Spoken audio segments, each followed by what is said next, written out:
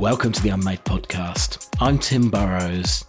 A few days back, I moderated Unmade's first live event in which we discussed the implications for the marketing world of the cost of living crisis in front of an industry audience at the Foresters Pub in Surrey Hills. Here's what went down. Now, our topic, as you know, is marketing in a cost of living crisis. Now, when I talked to somebody from the industry about it the other day, she said, "Aren't you doing something about marketing to poor people?" And I think this is actually a little bit more than that. That's not what the conversation will be about tonight. Reduced buying power does mean something for almost every type of consumer, and we'll explore that a little bit more. And that, of course, means something for all of us in the communications industry. So tonight we will try and work out what that is. So let me start by introducing your panel. And what you can't see from where you are is I left my it's dimmer than I expected. I left my reading glasses at home. So what you can't see is behind this poster, Damo is very kindly holding up his torch for me. So true business partners, that's what your business partner does for you. So let me move from left to right to sitting just next to me, Melissa Hopkins, VP and CMO at Optus, with a communications career spanning more than 30 years, including... Quite 30? Yeah, That's almost, but not quite. Yeah, see, in my LinkedIn research, I've written more than, so I'll have to stand corrected.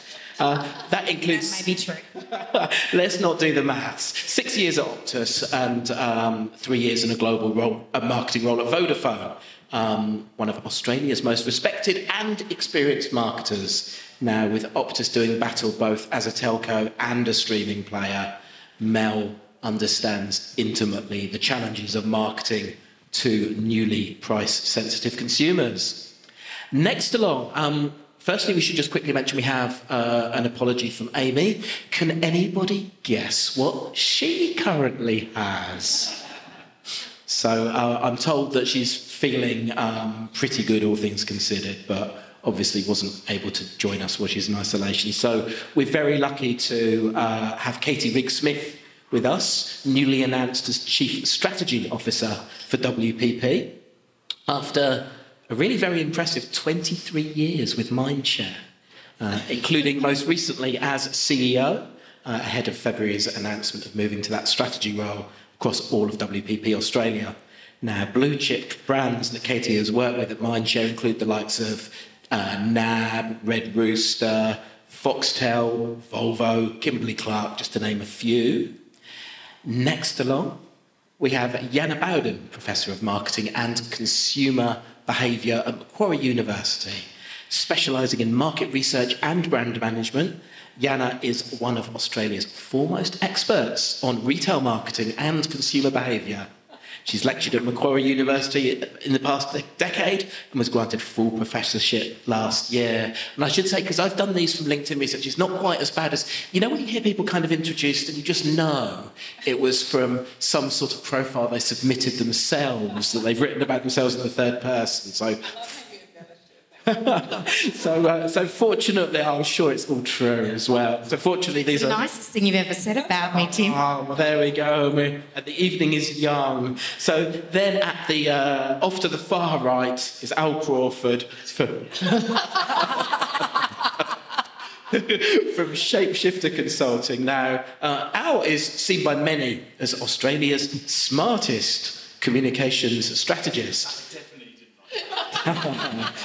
After taking in account planning at the legendary UK agency BNP, Al, no relation to the political party BNP, despite his position on the right, Al spent more than a decade leading strategy at DDB and Clemenger BBDO Sydney before starting his own consultancy. And I'm surprised it's 5 years ago because it feels like only yesterday. But there we go. So let's get into it. I should just mention, by the way, there will be an opportunity for questions towards the end. And we'll also be turning this into a podcast at some point as well. So do think of a great question for our podcast audience too. So, Damo. Sorry. I did say I would need it for this bit, but I realise I can't quite get there on this bit either. So, The crisis is already upon us. And Mel, I'm going to start with you. We're seeing news stories about the price of food, energy prices rising dramatically, mortgage rates have started to go up. Now, that person that I chatted to described it as being about poor people. Is that true, or are there more implications across the board, do you think? What are the implications for consumer behaviour? Thank you. I think it's a really great question, and it's something that we've done a huge amount of research on as well. But I think our view is, look, absolutely there are some impacts financially on cost of living, but the perception in Australia versus the reality is quite different. And dare I be provocative in saying that we tend to over-catastrophise. So if you look at our unemployment rates, the lowest that they have pretty much ever been. We've not seen, mortgage rates hike in the last 10 years. I would say it's a disillusioned country that thinks that that is the norm. And, overall, I think if you look at salaries in Australia and opportunity, we're doing pretty well economically as a country when you compare ourselves to the US, Europe and the UK. Now, without doubt, things like oil and groceries have an impact, but I certainly don't believe we're in a cost of living crisis, but I do believe that there is heightened anxiety in Australia and consumers think they're in a cost of living crisis.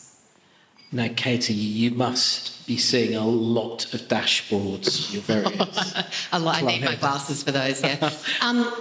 I agree we catastrophise it, but I don't think we act on it. So right now what we're seeing across our clients and the categories is this pending sense of what's going to happen, but we're not seeing it play out at the till or anything at the moment. And I personally am interested to see when reality does hit Australia, because we haven't had a recession for 30 years. And I think that a lot of Australians felt like 2 years ago we faced the biggest crisis we were ever going to face, the sudden COVID crisis, and we got through that. We're sitting on $140 billion in collective savings. And so I think that the reality will hit at interest rate hike 3-4. So I think we'll talk about it a lot. People will start to squeeze a few things, but it'll be at rate hike 3-4 where they're like, oh shit, this is real and something is coming, that the behaviour will start to change. It won't happen immediately. Yeah, now let me bring you in next. I'm not going to do it like tennis all night, just from left to right. But... Is this even on?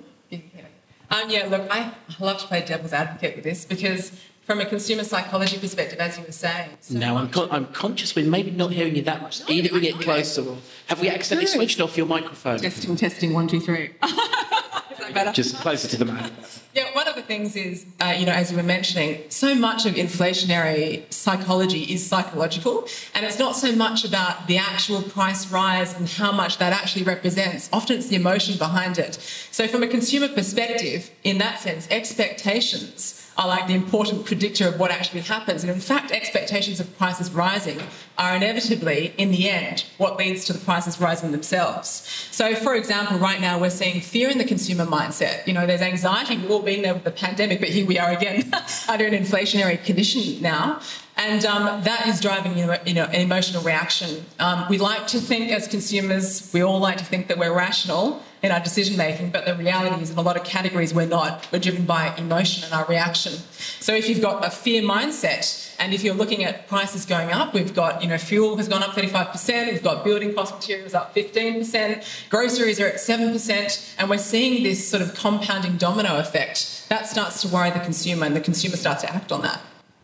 Now, Al, I'm not sure if you're allowed to tell us which clients you work with or not, but yeah, what are you already seeing? Almost certainly not. Super secret what I get up to.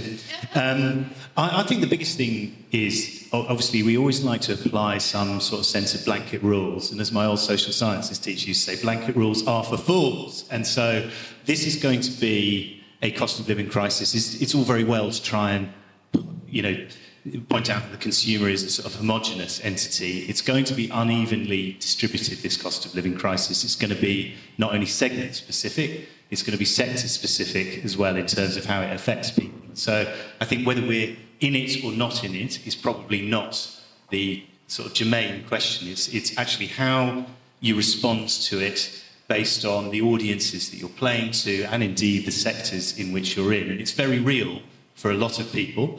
On the other hand, as you guys are pointing out, there's still a lot of revenge spending post-COVID where we see luxury goods, for example, still outstripping the boom times, at least before the bearish markets took over of the FTSE and the Nasdaq and everything like that. So I think one of the big things that we need to sort of be aware of here is it's very tricky to kind of say there is a cost of living crisis or there isn't a cost of living crisis. I think it's about being sensitive to the industry in which you're in and the sectors that you kind of play to.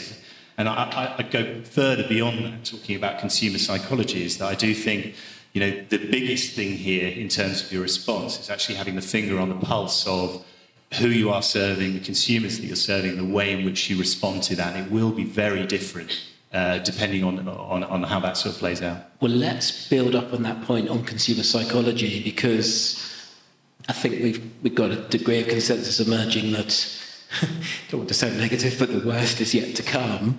How do we expect consumer behaviour to change if that's true? Anyone want to come in on that one? I'd love to jump in. Look, I think the thing about inflation is that there's this really contradictory set of psychological dynamics that happen behind it. And if we look to the US, we can kind of see some leading indicators of what might happen. So, for example, on the one hand, consumers under these conditions tend to spend a lot of money, and they do so on durables and also essentials. They stock up when they see prices potentially going up, and they buy it now. But on the other hand, the other contradictory point is they also try to save. And as Al was saying a minute ago, it really depends which segment we're talking about. So if we're talking about, you know, like a consumer that's living paycheck to paycheck, obviously they have no cash buffer and they can't spend now and they can't save either. They're under increasing stress, and it's an immediate stress. If we're talking about the luxury segment, like you said, well, in the data right now, consumers are pretty immune to that because they're earners, you know, not below tier, and they can afford that. So it depends entirely on what segment, what economic conditions, what market conditions, and where we are in this spiral of inflation. I think if I was to build on that, I completely agree. I think we need to be very cautious looking at trends externally, overseas. I think the one thing that COVID has taught us is Australia is a very, very different beast. We're very independent. We follow rules. We do what we're told, and you know that's not happening in the US, Netherlands, the UK. We're incredibly cash rich as a country. That doesn't mean every individual is, and I think we need to be cautious around some of the trends with luxuries. We had this discussion that if I was to make an estimate of who this is going to hit the hardest, I call it the Mossman mortgagees. Because actually what you do have in Australia is people for the past 10 years that have lived it up where they've got extremely high mortgages. They can't afford the interest rate to go up. They've got kids at private schools. They're driving around in Range Rovers and BMWs on lease. And they actually don't have a lot of assets. And I really firmly believe that for those individuals, if you've got an $8,000 a month mortgage and you start having interest rates go up, that is going to freak the hell out of them. Yeah, that is why I was thinking that third and fourth one is where people are really going to start to make decisions on what they're purchasing. And for me, it's always been fascinating, the trade-off that happens and the internal dialogue. So I remember working in finance when we were a cash society and there were ATMs around everywhere, and that's how we got our money.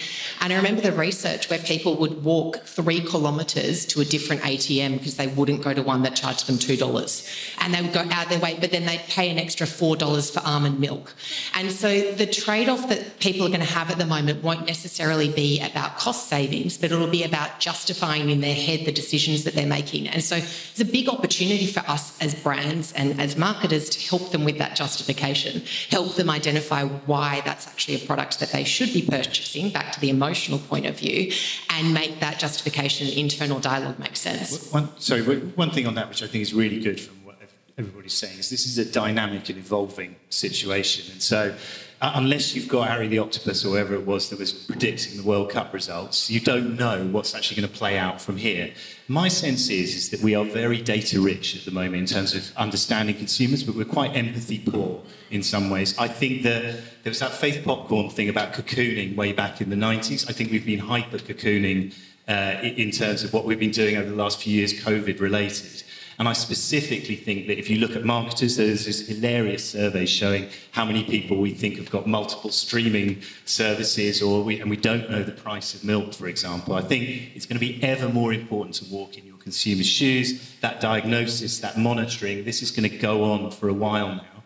And the brands that are actually more empathetic and understand what's going on are going to be able to respond to it much more strongly than the ones that are stuck. I'm not walking 3 kilometres in their shoes to a different ATM, but I do think as well that empathy and understanding what annoys people about brands and services will be really important too. I spend a bit more of my time in Tasmania than Sydney these days. And I was in Woolworths the other day in Wynyard, not the Wynyard railway station here in Sydney, but the Wynyard in northwest Tasmania. And I just listened, eavesdropped, if you will, on a couple discussing the price of lamb. And in the end, they decided not to buy it. Are we in a bit of a bubble here where we're not actually perceiving what's going on outside of Surrey Hills? Yes and no. And I wonder on that I think that Australia's quite vast and it's different. You know, it's funny, you know, we talk about needing to walk in our consumers' shoes and know more. I find that frustrating because I think any decent marketeer or agency should be doing it already. And I think sort of what's happened through COVID, it's pushed out who are the lazy agencies and lazy marketeers, where consumers' mindsets change yearly, right? So if you're not out there doing it, that's really important. But I do wonder too, if we're heightened to hearing it, would that couple still be having that conversation about lamb? And you just hadn't picked up on it? Yes, or so that they were always having it anyway, as opposed to... I don't know, I'm not saying there's not an issue, but are we hypersensitive to hearing it? And do you think maybe we're making consumers more sensitive the more it's talked about? I think you just have to look at the headlines in the paper. Jana, let me bring you back in. Actually working. I think it's as you pointed directly. No, absolutely. You know, there's this concept called social contagion, and we've all seen it with the doom scrolling, particularly through COVID, where, you know, we're sitting on social media, we're reading those headlines, as you said, and we're feeding into that negative information. And the issue with consumers is that losses loom larger than the gains. We notice that negative information and we often get caught in that negative spiral of thought processes. So it's an amplification effect, isn't it, when we're reading this content? But if we have a look at some recent stats, you know, CBA just released their data on spend, for example, just this month. And, you know, consumers' intention to purchase even household durables is down 24% right now. So here we're pulling back and we're closing those purse strings. And also consumer confidence is also dropping. It's heading towards the lowest it's been since the 90s. So there is, you know, there are jitters amongst consumers and there is real fear, but it is being, you know, also spiked by the social contagion effect. Kate. Oh, but I would say the fear is real if your interest rate is going up. And I think that's where the Surrey Hill bubble does exist, because there are people having more pronounced conversation about the price of lamb that maybe 2 years ago they weren't having because it wasn't as much of an issue. So I think if we sit here and say that actually, because we're all talking about it, it's making it real, I don't actually believe that. I believe it's real for a lot of people because they have mortgaged themselves to the hilt and now they're going, oh my God, an extra point in that percentage and I'm screwed. So I think, therefore, what we have to do is back to the point of empathy, and I think we have to be very understanding in our comms and real in how we're communicating with people. Al, it looked like you were about to come in there.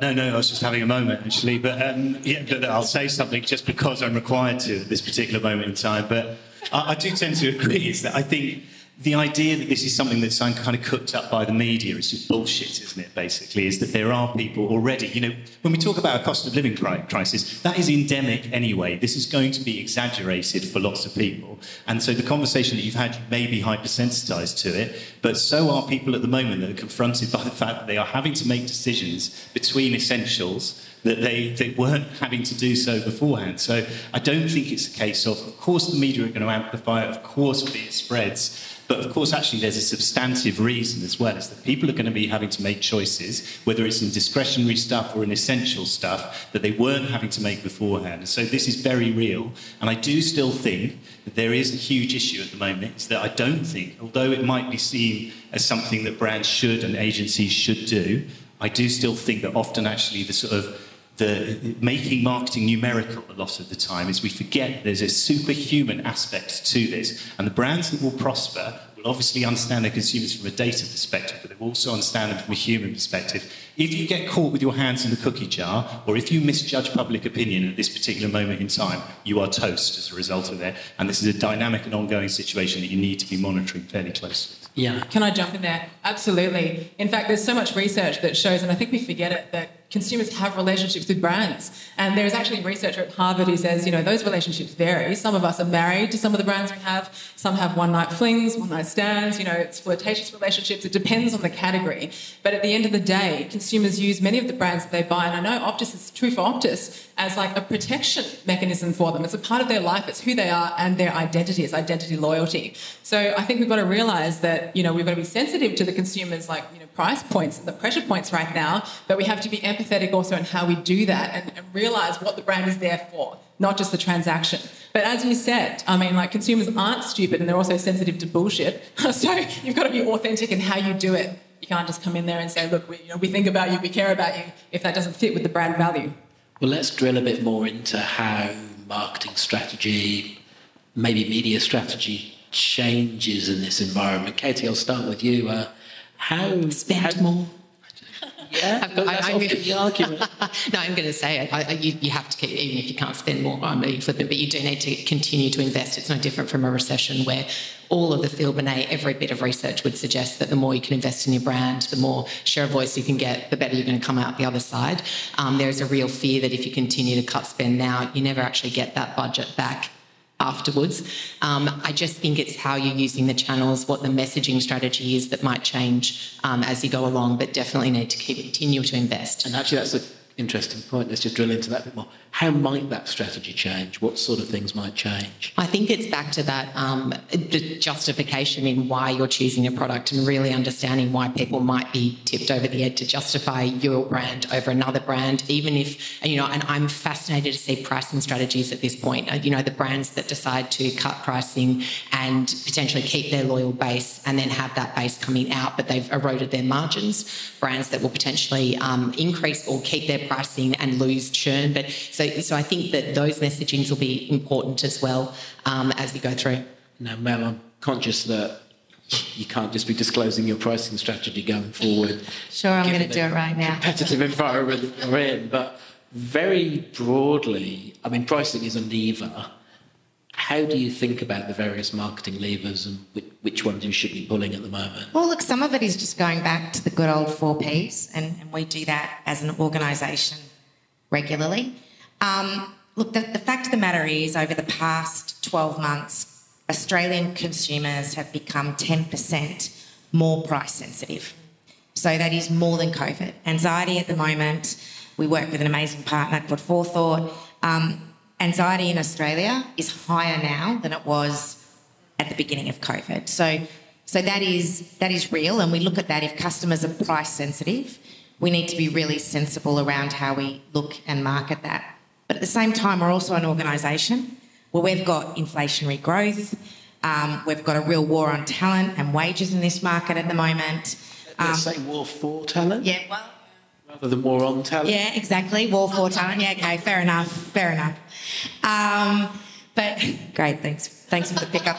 Sorry. No, that's fine. So, the business also, to its shareholders, has to manage, what it's doing and, its investor return. So I think the big thing with Australians, full stop, is they care about value and not shying away from value. And I know she won't mind me sharing this. A great friend of mine that used to actually work at Optus and now is at Woolies said she was having an argument with her team around whether they put the price of apples in the television ad because the apples have gone up.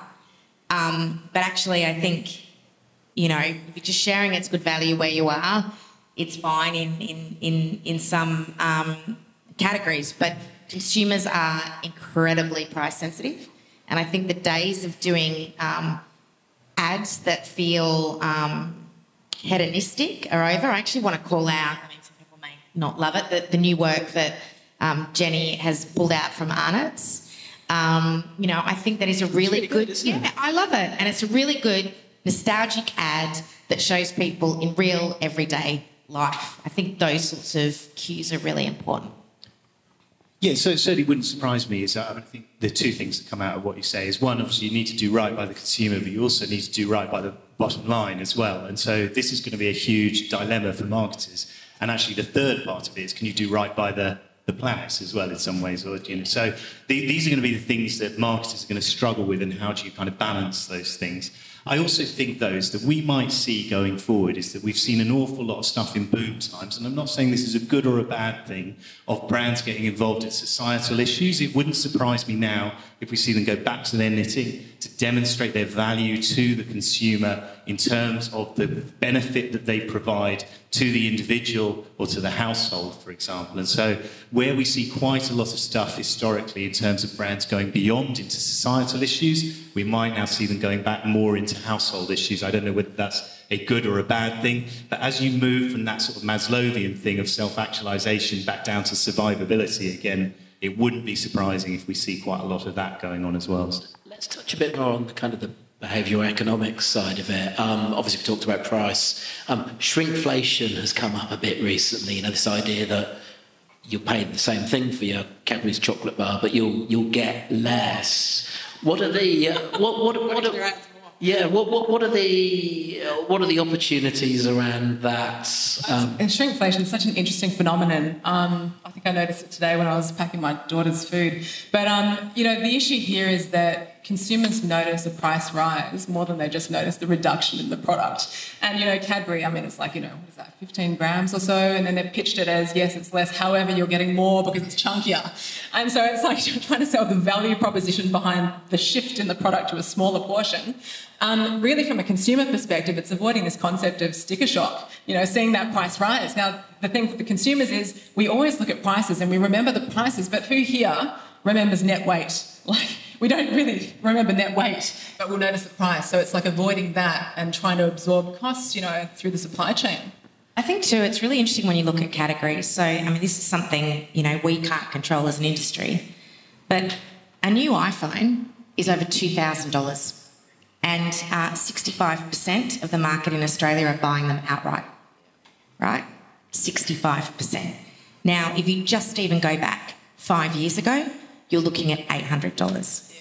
How many people, and it's not just us in the room, you know, we do a lot of work with supercars, which, you know, you sort of look at the demo there, that's really important to us. Those individuals end up spending more money on handsets and electronics than actually those that earn larger incomes. And I find it just really interesting, the psychology, that it makes sense that I'm going to spend over $2,000 on a phone that oh shit, I cracked it.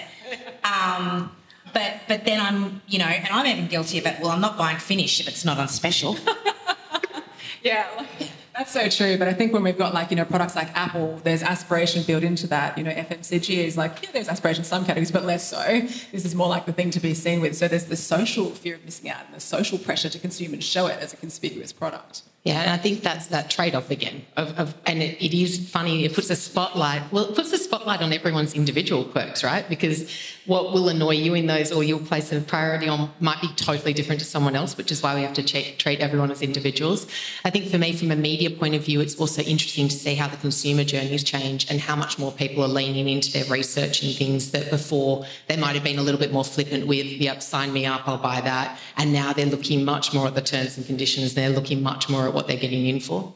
Well, this is probably a good opportunity to invite a question. And we won't bring a microphone to you because that doesn't seem like good COVID practice. So if you have a question, I'll ask you to shout it out and then I'll repeat it for the podcast listeners. So let me see if I can invite anyone who might have an observation or question.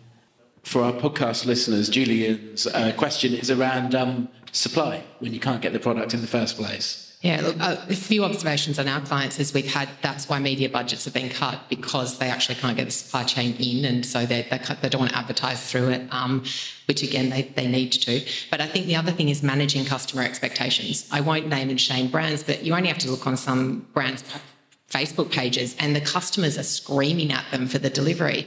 But our car clients, it's pretty much understood now it'll take 6 to 9 months and people are okay with it. So I think it's how overt brands are able to be with the supply chain, how authentic they can be with their customers, because people are actually understanding. But if you're not doing that, then you see it play out pretty negatively. But I think also what you've pointed out is exactly right, is that all of these, the problem with often how we refer to rules about, Les Binet and Peter Field talked about the fact that the COVID-based recession was in many ways a supply-side recession as well. So the notion of advertising your way through when you have no supply is a nonsensical one, for example. So I think this is exactly the point, is that every sector needs to look at exactly how they handle this, because it will be different depending on, if you've got supply side issues, there's not much point marketing the hell out of goods that you don't have, for example. So a lot of emphasis, as you say there, Katie, needs to go into how do we mitigate, or how do we mitigate the effects on an expectant consumer that's not going to have their goods delivered to them. Mel, your advice to marketers who can't get any product?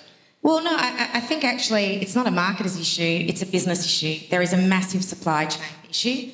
Apple can't get stock out of China, for example, at the moment. There's a semiconductor chip issue. We know that. What is going on in the building industry, you just have to look at what's happened with Metricon. That is not because the business was managed poorly. There is a supply chain issue, and it goes to show Australia's over-reliance on, unfortunately, other countries to provide a lot of our goods and services. Now, that frustrates me in the case of building. It deeply frustrates me in the case of food, because so much of our fruit and vegetables are imported from abroad, and actually even clothing. If you sort of start looking at that, you just had to go into Kmart at the beginning of COVID and there's no Anko products anywhere because they weren't coming in from China. So I think it's twofold. I think we as businesses have to look at alternate ways and what we can do in Australia to make Australia a little bit more self-reliant. I think that's number one. And then I think number two, it's a real fine balance. I think the car industry, I fully get it. If Optus was to go out and start saying, so we don't spend if we don't have the product, but if we were going out and saying, we've got issues and we don't know week to week when we're going to be getting mobile phones, it would kill our business, and killing our business would make 8,000 people redundant, right? So it's a really fine line. I think, did I see another question from you, John? I'll start. So, John Butterworth, I'll say it myself. The last few years we've seen an explosion of rewards programs, discount programs, cashback, and what have you. Great question from John there. And in case anyone didn't hear it, rewards program, loyalty in the long term, what's the evidence that it works? Mel? Well, I mean, we wound down our loyalty program perks, and we're building loyalty in different ways. I think if it's inherently linked to the product, it's really clever. So I'm a massive fan, and actually not just personally, but I think they're brilliant from a marketing point of view of Mecca and how Mecca manage loyalty. And for the males in the room that may not visit Mecca, if I'm honest as well, their entire customer loyalty and EDM program sign up. It's world class. If it's linked to the product, it makes great sense. I think if you are just pushing discounting the whole time, you are training the market to be price sensitive. And Optus, 4 years ago, you could get an iPhone for $59 a month, but all that ended up coming off that was people weren't joining Optus because they wanted to join Optus. They were joining Optus for a cheap deal, and when the cheap deal was over, they left. So loyalty, I believe, is great if it's linked inherently to the product. I also think your point's a really good one, which is value ultimately is a subjective thing, isn't it? It's price over benefit in many ways. And so if all you're doing is yanking the price lever as hard as possible and not spruiking your benefits, then that's only going to lead you to one place. And I think, as you were saying, Katie, one of the interesting things about this is that, we know that companies that thrive during these difficult periods ultimately will be ones that sustain their sense of value in the sense of, is the price worth the benefits that I'm being provided? And it's an erroneous and stupid idea just to be yanking one side of that equation. Yeah, I'll just jump in there. There's there's the two levers, aren't there? We all know there's transactional loyalty, which is the price deals, but it leads to spurious loyalty, people just sign up for the deals, as you said. On the other hand, there's the real brand engagements, the area that I research, which is much more of an emotional connection to a brand, and it's different. It's attitudinal loyalty. It's when your consumer chooses you because they want to have you in their life and they like you and they think that you're a part of their, identity, as I said before, identity loyalty. And so you've got to be careful of that fine line, because it's one thing to offer the coupons and discounts. The data right now says that 88% of consumers are looking for coupons and discounts. They want them in the rewards program. And 30% are looking for general deals. So they're much more price sensitive. But you need to make sure that there's that value beyond purchase, as you said before. Like, what else is the brand to the consumer? Because it's not just the price. It's the emotional benefit and the connection that they have to the brand. Well, I reckon there's probably time for just one more question, which I'm going to ask. And let's try and finish on a positive, and I'll start at the far right and move round to the left this time.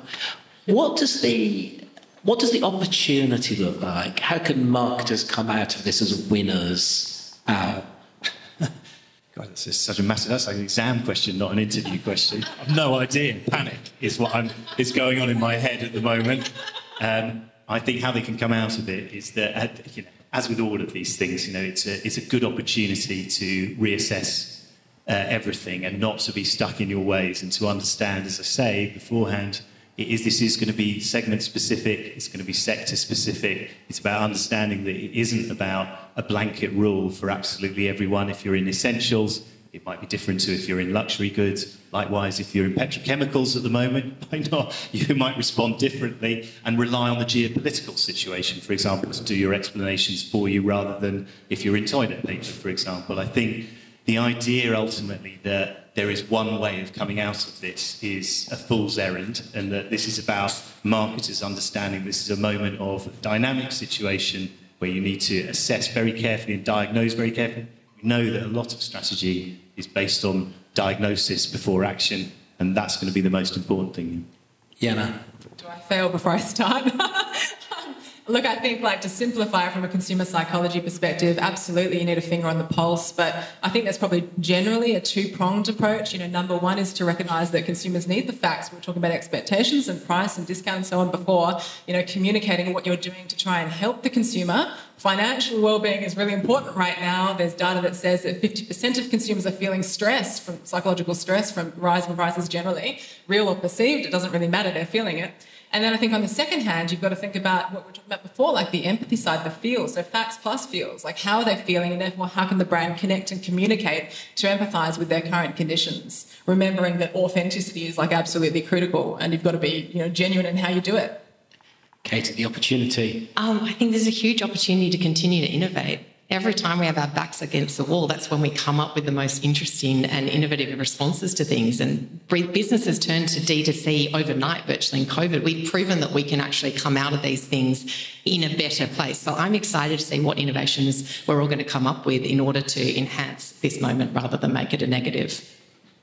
I think there is a great opportunity to build a more sophisticated marketing and agency community. I think the best thing you can do is get your head out of your own category and brand and start understanding the psyche of Australians as a whole, and then the psyche of key demographics, because actually that's where you will win. I think as marketeers, we shepherd brands and we have a huge responsibility on the tone of the nation, and we should be embracing the fact that, Australians are inherently an optimistic bunch. All the research will demonstrate they're fed up with being told life is crap. They're scared of wars. They're scared of COVID. Today they're scared of monkeypox. The recent election actually just goes to show a whole lot of disillusionment. And I think we've got a real job to step back and say that the best marketers and the best advertisers traditionally are the ones that have not been narrow-minded around their brands, but they've understood the psyche of a country. So, yeah. An awful lot encapsulated there. So thank you again to Howatson and Company for your sponsorship support for this evening. And most importantly, please thank our panel. That was Unmade's first live event. There'll be more to follow soon. If you haven't already, do sign up to Unmade at unmade.com.au. Thanks again to Howatson and Company for sponsoring the event. Audio production of this podcast was by Abe's Audio. Toodle pip. Unmade. Podcast edit by Abe's Audio.